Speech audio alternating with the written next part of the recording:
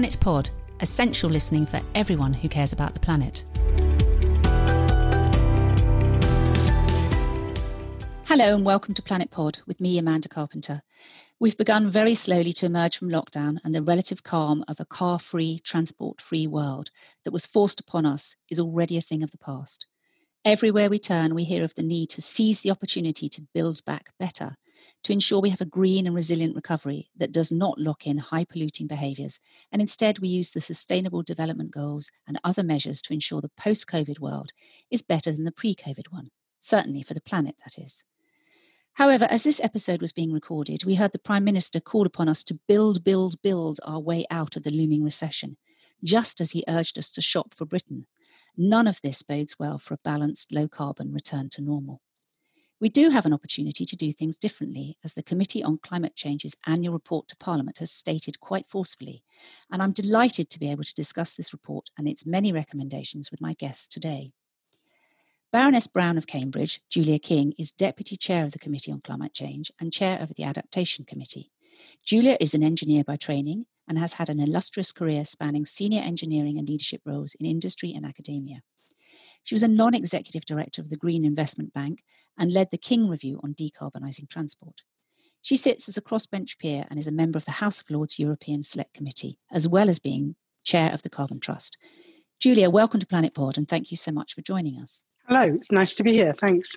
My second guest, Dr. James McGregor, is an environmental economist with the Ramboll Group, an engineering, architecture and consultancy company founded in Denmark in 1945. He holds a doctorate in sustainable policy making.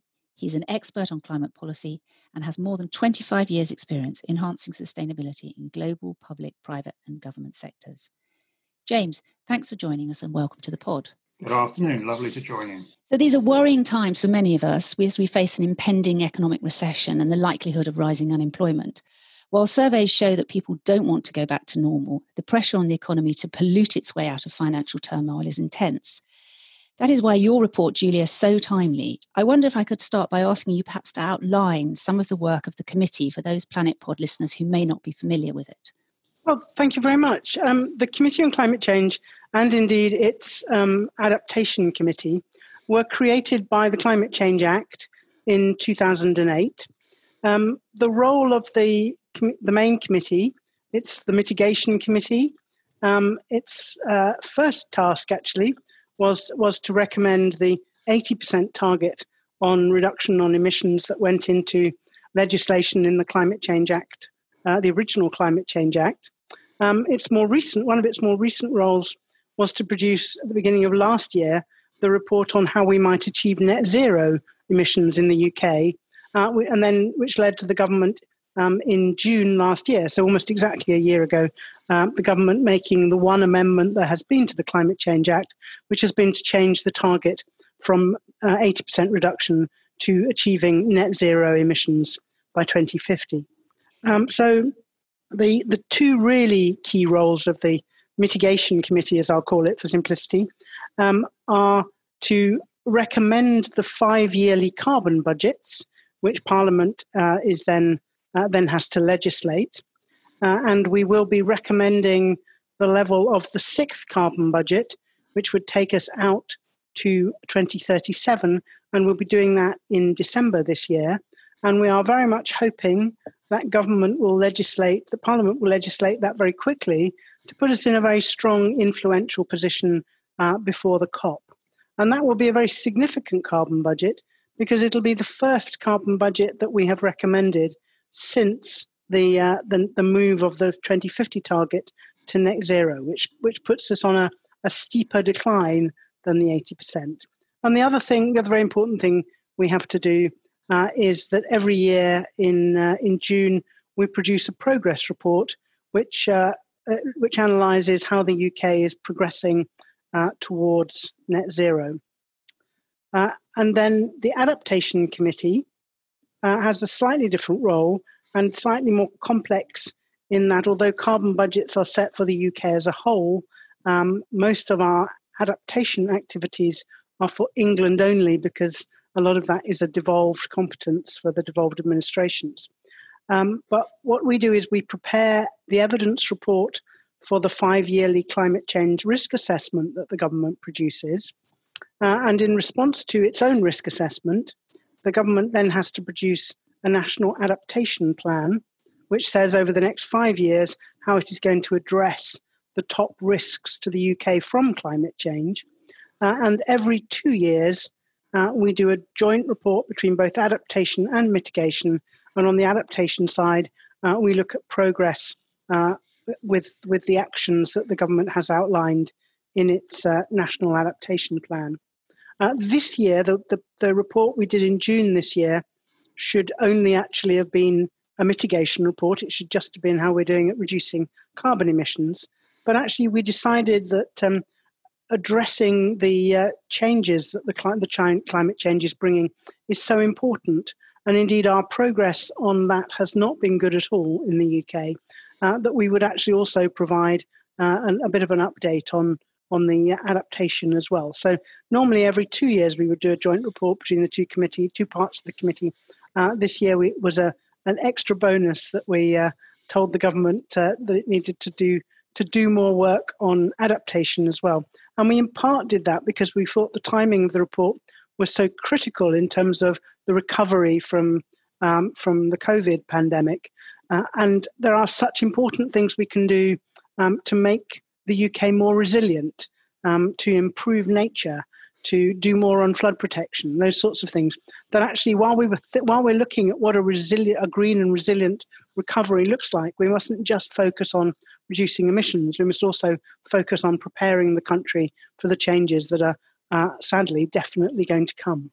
Indeed, and am I right in thinking that this committee is entirely independent? So there isn't it isn't a kind of offshoot of government, is it? You are an independent committee, and you can hold government to account in quite a fierce way should that be needed.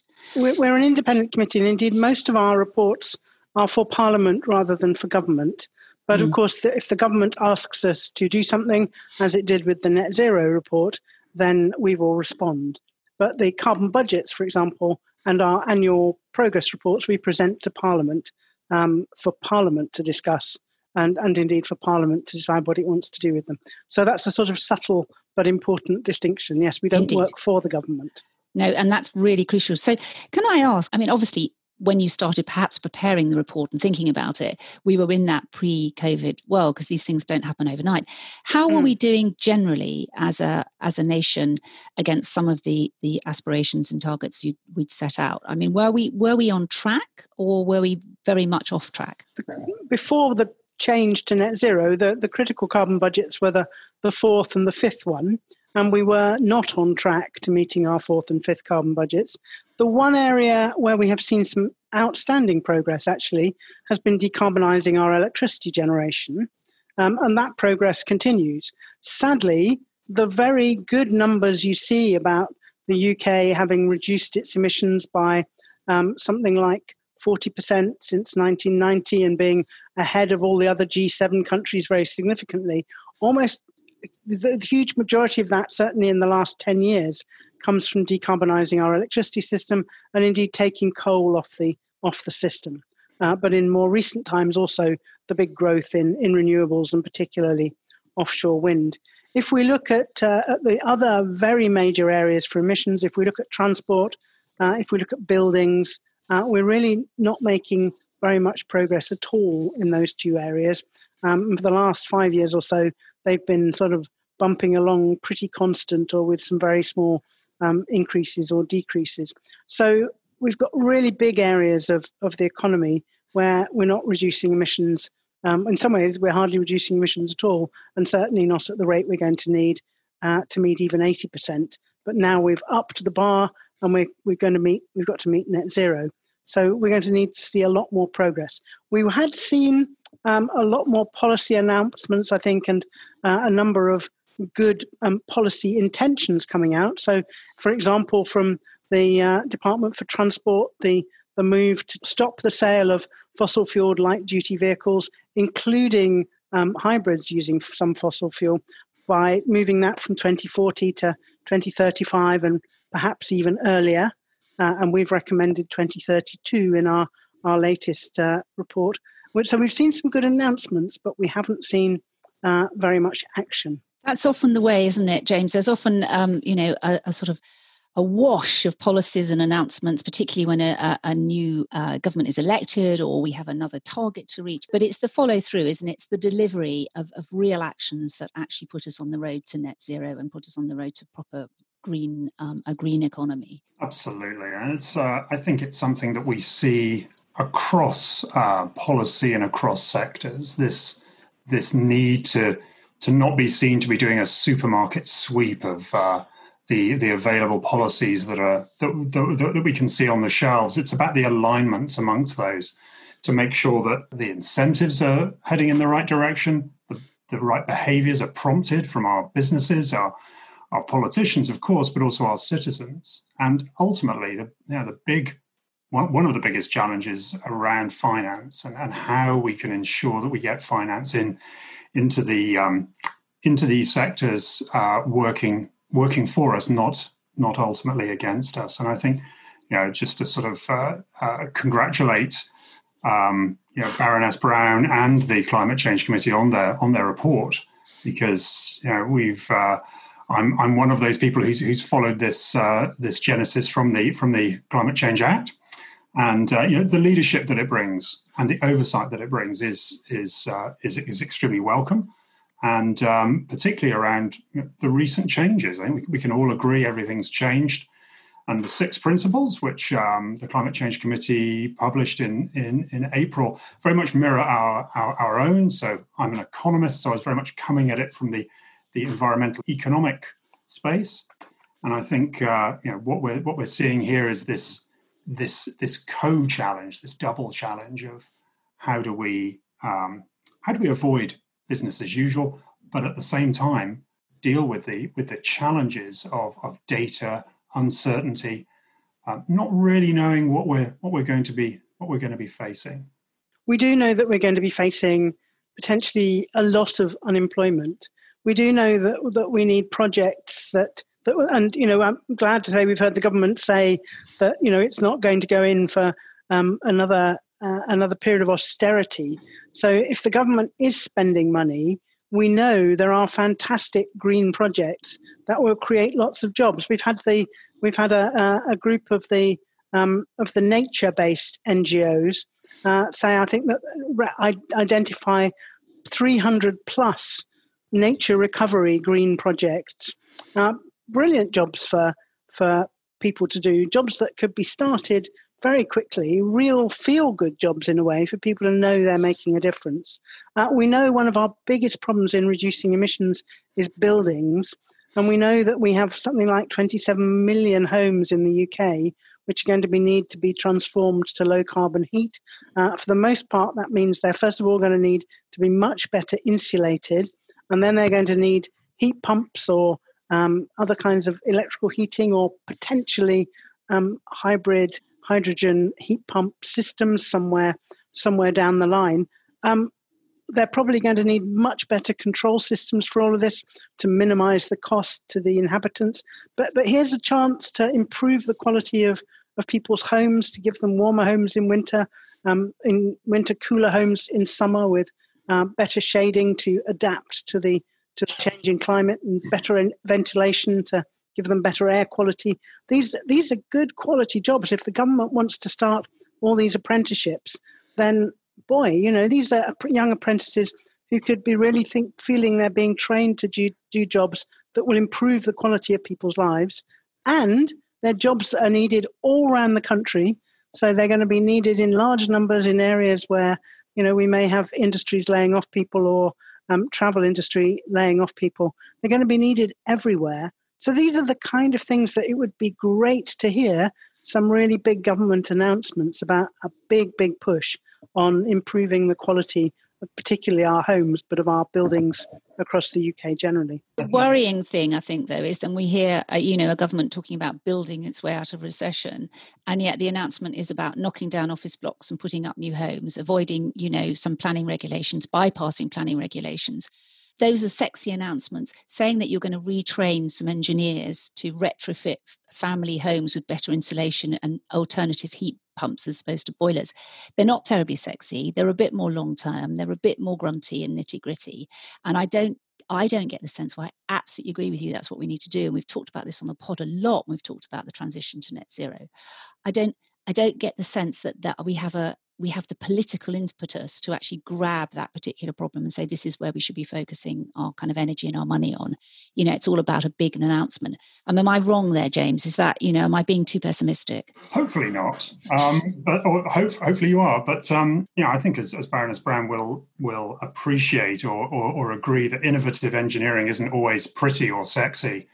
And, this is obviously one of the many challenges. And I think the number of great recommendations of these green jobs, so to speak, new green jobs post-COVID and pre-COVID, that there's lots of evidence are out there.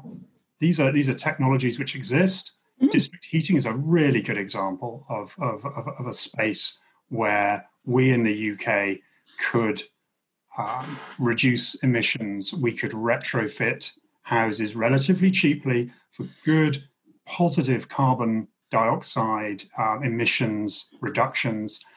We could create lots of jobs, and the scalability issues are not something that is a challenge. It's shown in countries like Denmark that you need around 75,000 cubic meters of stored relatively warm water, which can be typically in gravel pits for around 2,000 homes. Now, those figures might sound a little daunting, but these are local solutions to quite difficult national problems. And this was something I was particularly hoping to hear more about today, or at least a hint in that direction, shall we say? So, we particularly talk about a profitable green recovery, and I'd like to see that kind of language used, because we need the scalability that comes from the private sector. We need the incentives to be in the right direction to enable this to happen. And this was acknowledged today. And it's the Prime Minister mentioned several times that we should wait for further announcements from the Chancellor. And these are possibly leaving us with bated breath. The other thing that, of course, we're waiting for, and it's something that we're waiting for with bated breath, from the Department for Business, Energy and Industrial Strategy, from BEIS, is, of course, their heat and building strategy.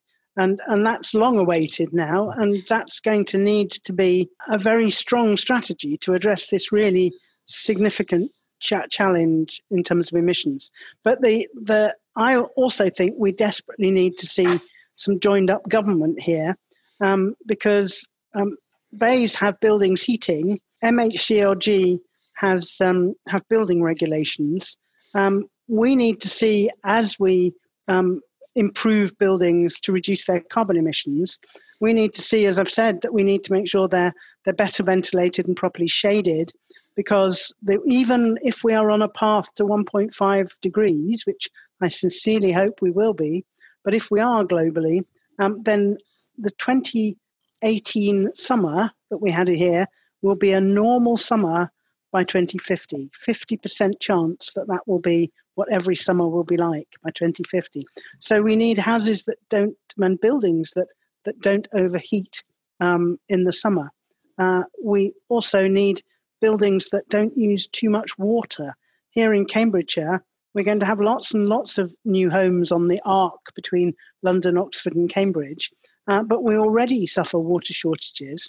And if we go on using as much water per head as we do in this country, then actually areas like this are going to be in really significant drought conditions by mid-century and certainly into the 2080s. And then if you happen to be developing in an area that's prone to flooding, you should be thinking about, at the same time, we should be thinking about putting in property level flood resilience measures to make sure those are more sustainable homes. So we need to be taking a holistic view of how we invest in property and buildings in the UK, and not having separate departments focusing on separate issues and operating independently of each other. That's exactly what we need. We need a holistic, joined-up view. I mean, the first of the 6 principles is about using climate investment to support the economy and recovery and jobs. But so often, not just government, but private investors won't invest in projects of the kind you've been talking about because there's no certainty and regulations change. And, there's a lot of short-term thinking. And I think we all know what the problems are, don't we? We all know what the challenges are. And we know what some of the solutions are. I mean, they're outlined in your report and they've been outlined by others.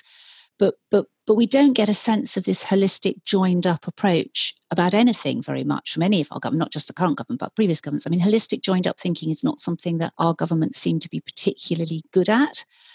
So I'm slightly concerned that while we make these recommendations, we know what we need to do. Already, we're in danger of just slipping back into our old ways. I mean, we just look at how people have been behaving as soon as lockdown was lifted very slightly. We absolutely need to change people's behaviours as individuals and as communities, as well as policymakers and leaders. And I'm not certain how we do that. I mean, how do we generate that change? Because that's vital to this. When people have got to be prepared to spend more, on the things that are going to make their homes more heat efficient, and perhaps spend less on things that are polluting the planet. And those are quite difficult decisions for families to make in times of economic pressure. Well, I certainly think we need one of the things we'd like to see the government looking more at is how do we start bringing in carbon taxes to make the high carbon things more expensive and to enable us to make the low carbon solutions less expensive, or to enable us to provide the right sort of grant funding in order to make them affordable for people. Because I must admit that at times during the pandemic, I thought perhaps we were starting to change a bit. I thought perhaps, we were hearing about how much people were valuing green space in cities.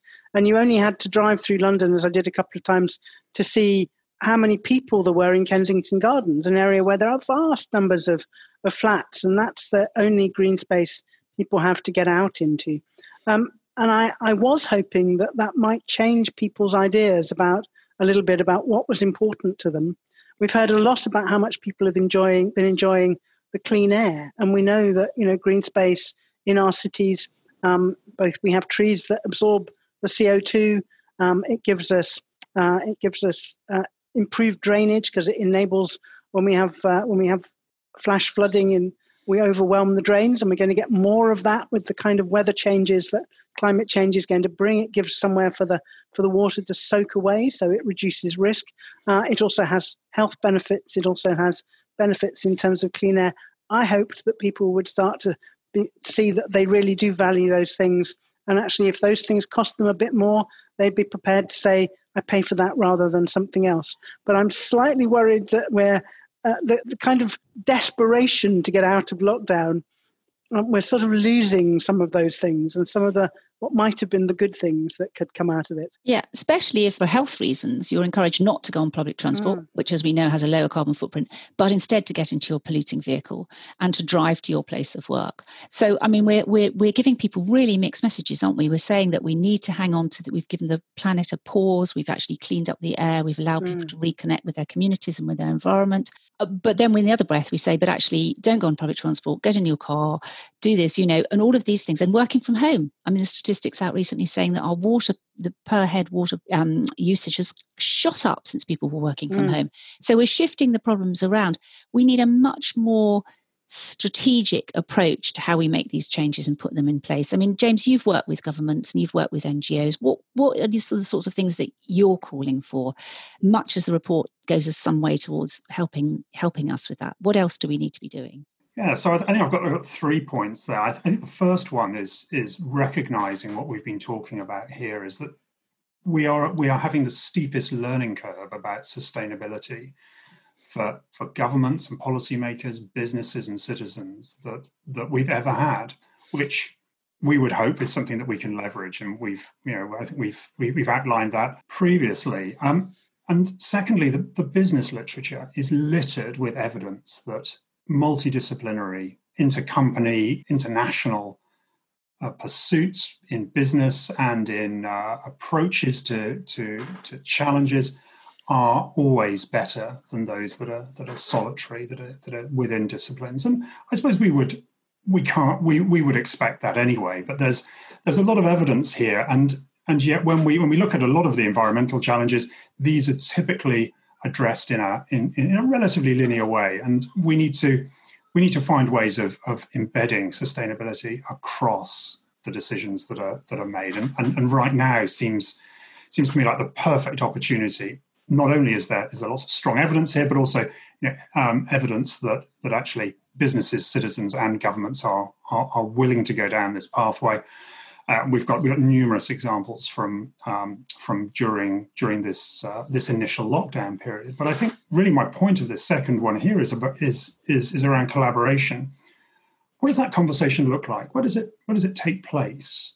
I think to some extent the Climate Change Committee gives us an example of how you bring evidence and science to bear in the political arena, and hopefully reflecting the diversity of opinions within the UK. But again, how do we bring citizens into that, and how do we do it meaningfully so that it's not another sort of greenwash type of approach, which we all know is not necessarily what we would like to see. And my third point here is really around innovation, because that was talked about quite a bit by the Prime Minister today, and it's evidently a key plank of the UK's vision going forward that we should continue to lead in the climate change space. And I know that that's something I'm very passionate about, and I think now is a great opportunity to enable that to happen. So, for instance, we should not only be the first country in the world to have a net zero legislation, but we should also be the first country in the world possibly to have a profitable sustainability committee that operates at policy level, that can actually help bring all of this together. Mechanisms like that are the sort of innovation that I'd like to be hearing more of from a very practical viewpoint, and also to enable businesses to get the signals and to be part of that conversation. Great to hear you talking about innovation in that very broad context, and not innovation in the terms of new shiny bits of clever kit, because actually it is innovation in policy and innovation in financing. I mean, the thing that always frightens me when governments start talking about innovation, that they mean, or we had, I think Boris Johnson said that we were going to be the country with the first zero emissions long haul aircraft. And in a way, that's the kind of innovation that puts off us having to do anything about aviation emissions, because the silver bullet, we're going to invent the silver bullet. And I feel a little bit like that about some of the technologies that might take CO2 out of the atmosphere. Some of them, like trees, I'm brilliantly fond of. But some of them, and peat, and indeed wetlands and things, lots of nature solutions that will do that, which we need a lot more focus on, the right kinds of solutions in the right places, of course. But hanging on and hoping that some of these carbon capture, some of this chemical sort of processing to capture the CO2 from the atmosphere and then store it, that will get cheap enough to solve all our problems, is not the right way to go about things. And that sort of the innovation in policy, innovative ways to get us to change our behaviour, is a really important aspect of innovation that doesn't get the label innovation often enough. We know that as individuals, we have huge control over this. We can all lead less polluting lives. We've been leading less polluting lives, partly in an enforced way through lockdown, haven't we? But I think there's some, I do have some concerns, because we were hosting COP, Conference of the Parties in November in Glasgow this year, and it's now been pushed back to 2021. But we weren't really on track for that. I mean, there didn't seem to be real consistent political leadership about who was appointed to lead the COP. We didn't seem to, although we were, we'd set ourselves some targets around net zero, we didn't seem to have the real energy at policy making at government level, and even perhaps in department level, to make those changes. So I suppose I have to ask, Julia, how seriously do you think the government, not Parliament, but government will take your report? Now, I know it's a report to Parliament, and I know it's for parliamentarians, and I know that MPs and peers will be discussing it and pushing on this. But we need a government that's going to legislate and make the changes and push through some of these things and commit the money and make the resources available. Do you think they're really listening? I certainly there are some members of the cabinet who I talk to who are really listening.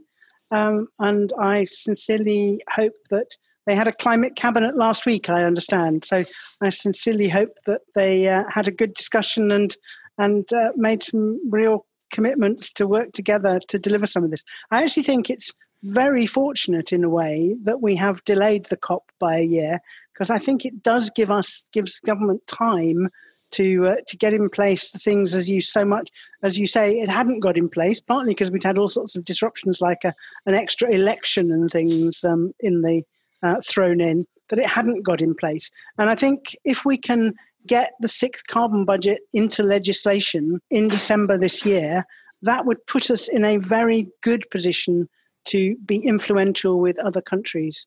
And so I'm hoping, and I also understand the UK has been invited to chair a United Nations group on a global green and sustainable recovery.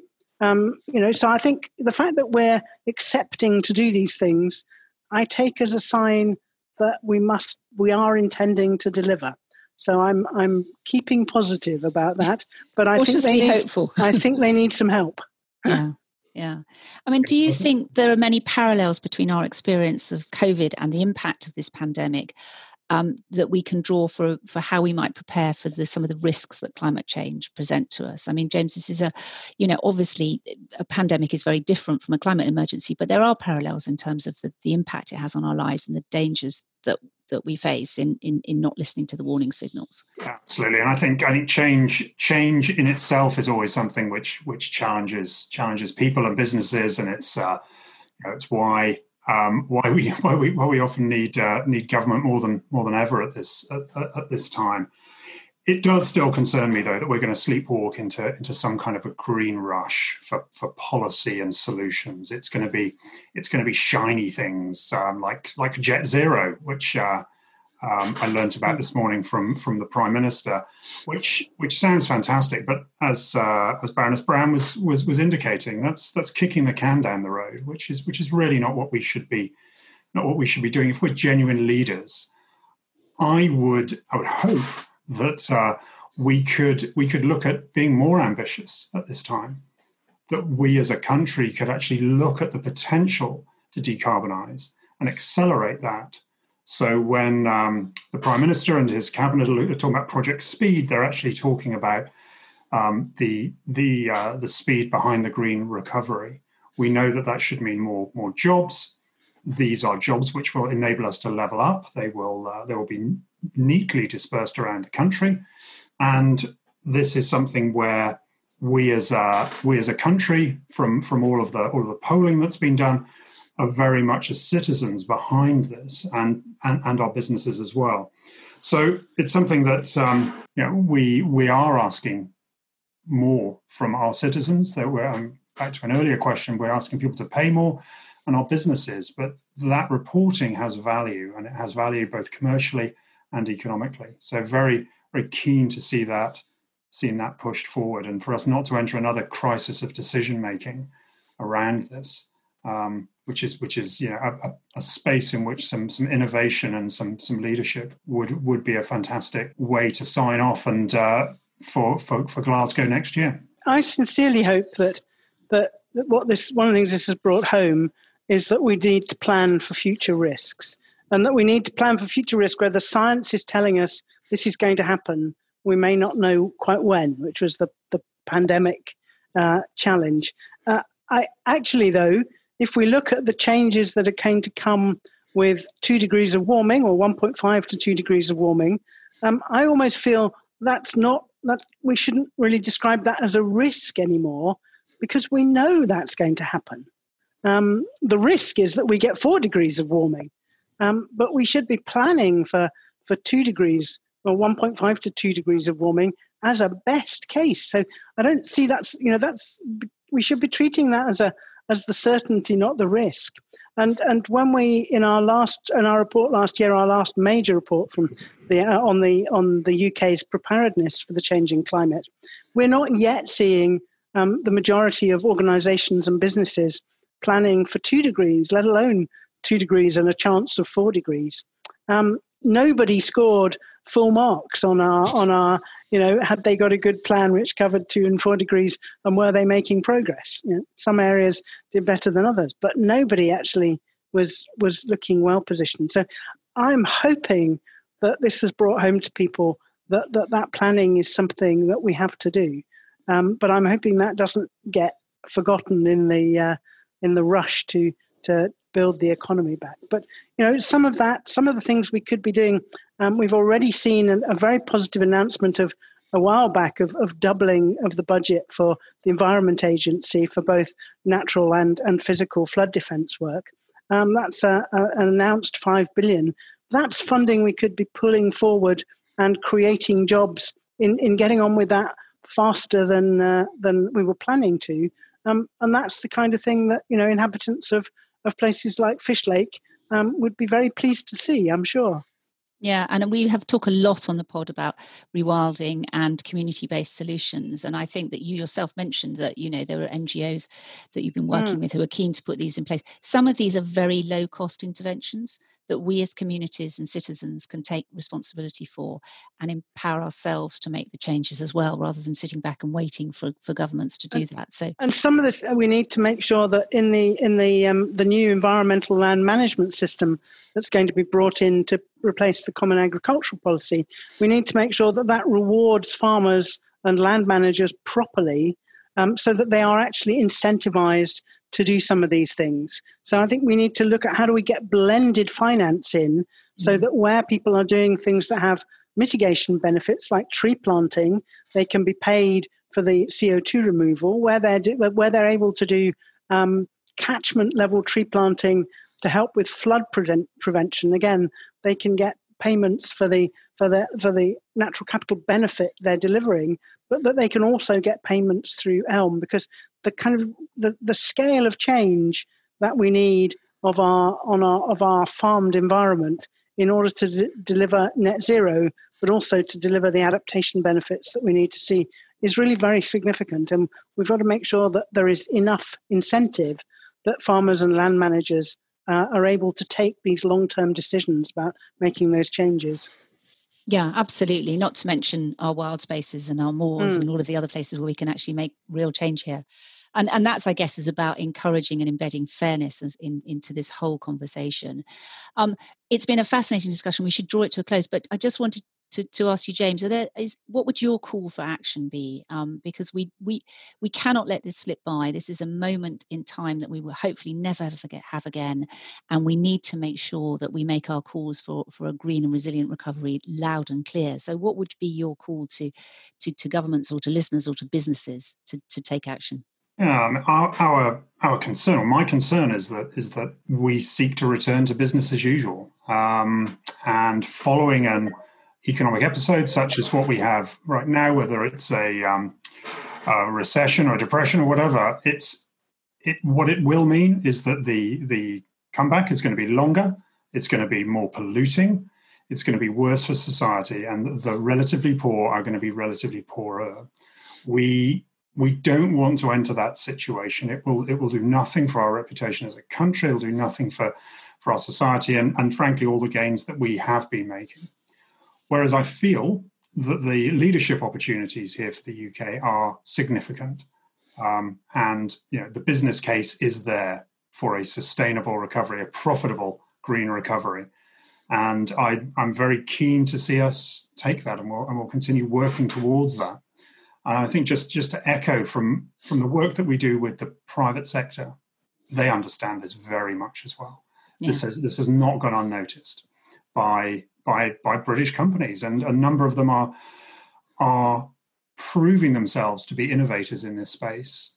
Construction is a good example. We maybe building, but we can do that using circular economy principles and with the right kind of investment and the right kind of technology. This is something that we could again be another leader in, and so I think there's too many opportunities, I feel and hope, to let this opportunity, which was born out of a terrible situation, pass. Yeah, absolutely. We had a guest on the pod recently who said, where business leads, government will follow. So let's hope that our colleagues in the business sector have heard that message loud and clear. My huge thanks to you both, to my guests, Baroness Julia King and to James McGregor. So thank you for sharing your thoughts and your calls to action. That's really important. And my thanks, as always, to my producer, Jim Hayward, who's still valiantly editing and producing the podcast, despite being denied his beautiful studio. Thank you to Planet Pod listeners. Do keep in touch with us. You can tweet us at Planet Pod or email us on beth@theplanetpod.com or visit the website theplanetpod.com, where you can download previous episodes and subscribe to the pod.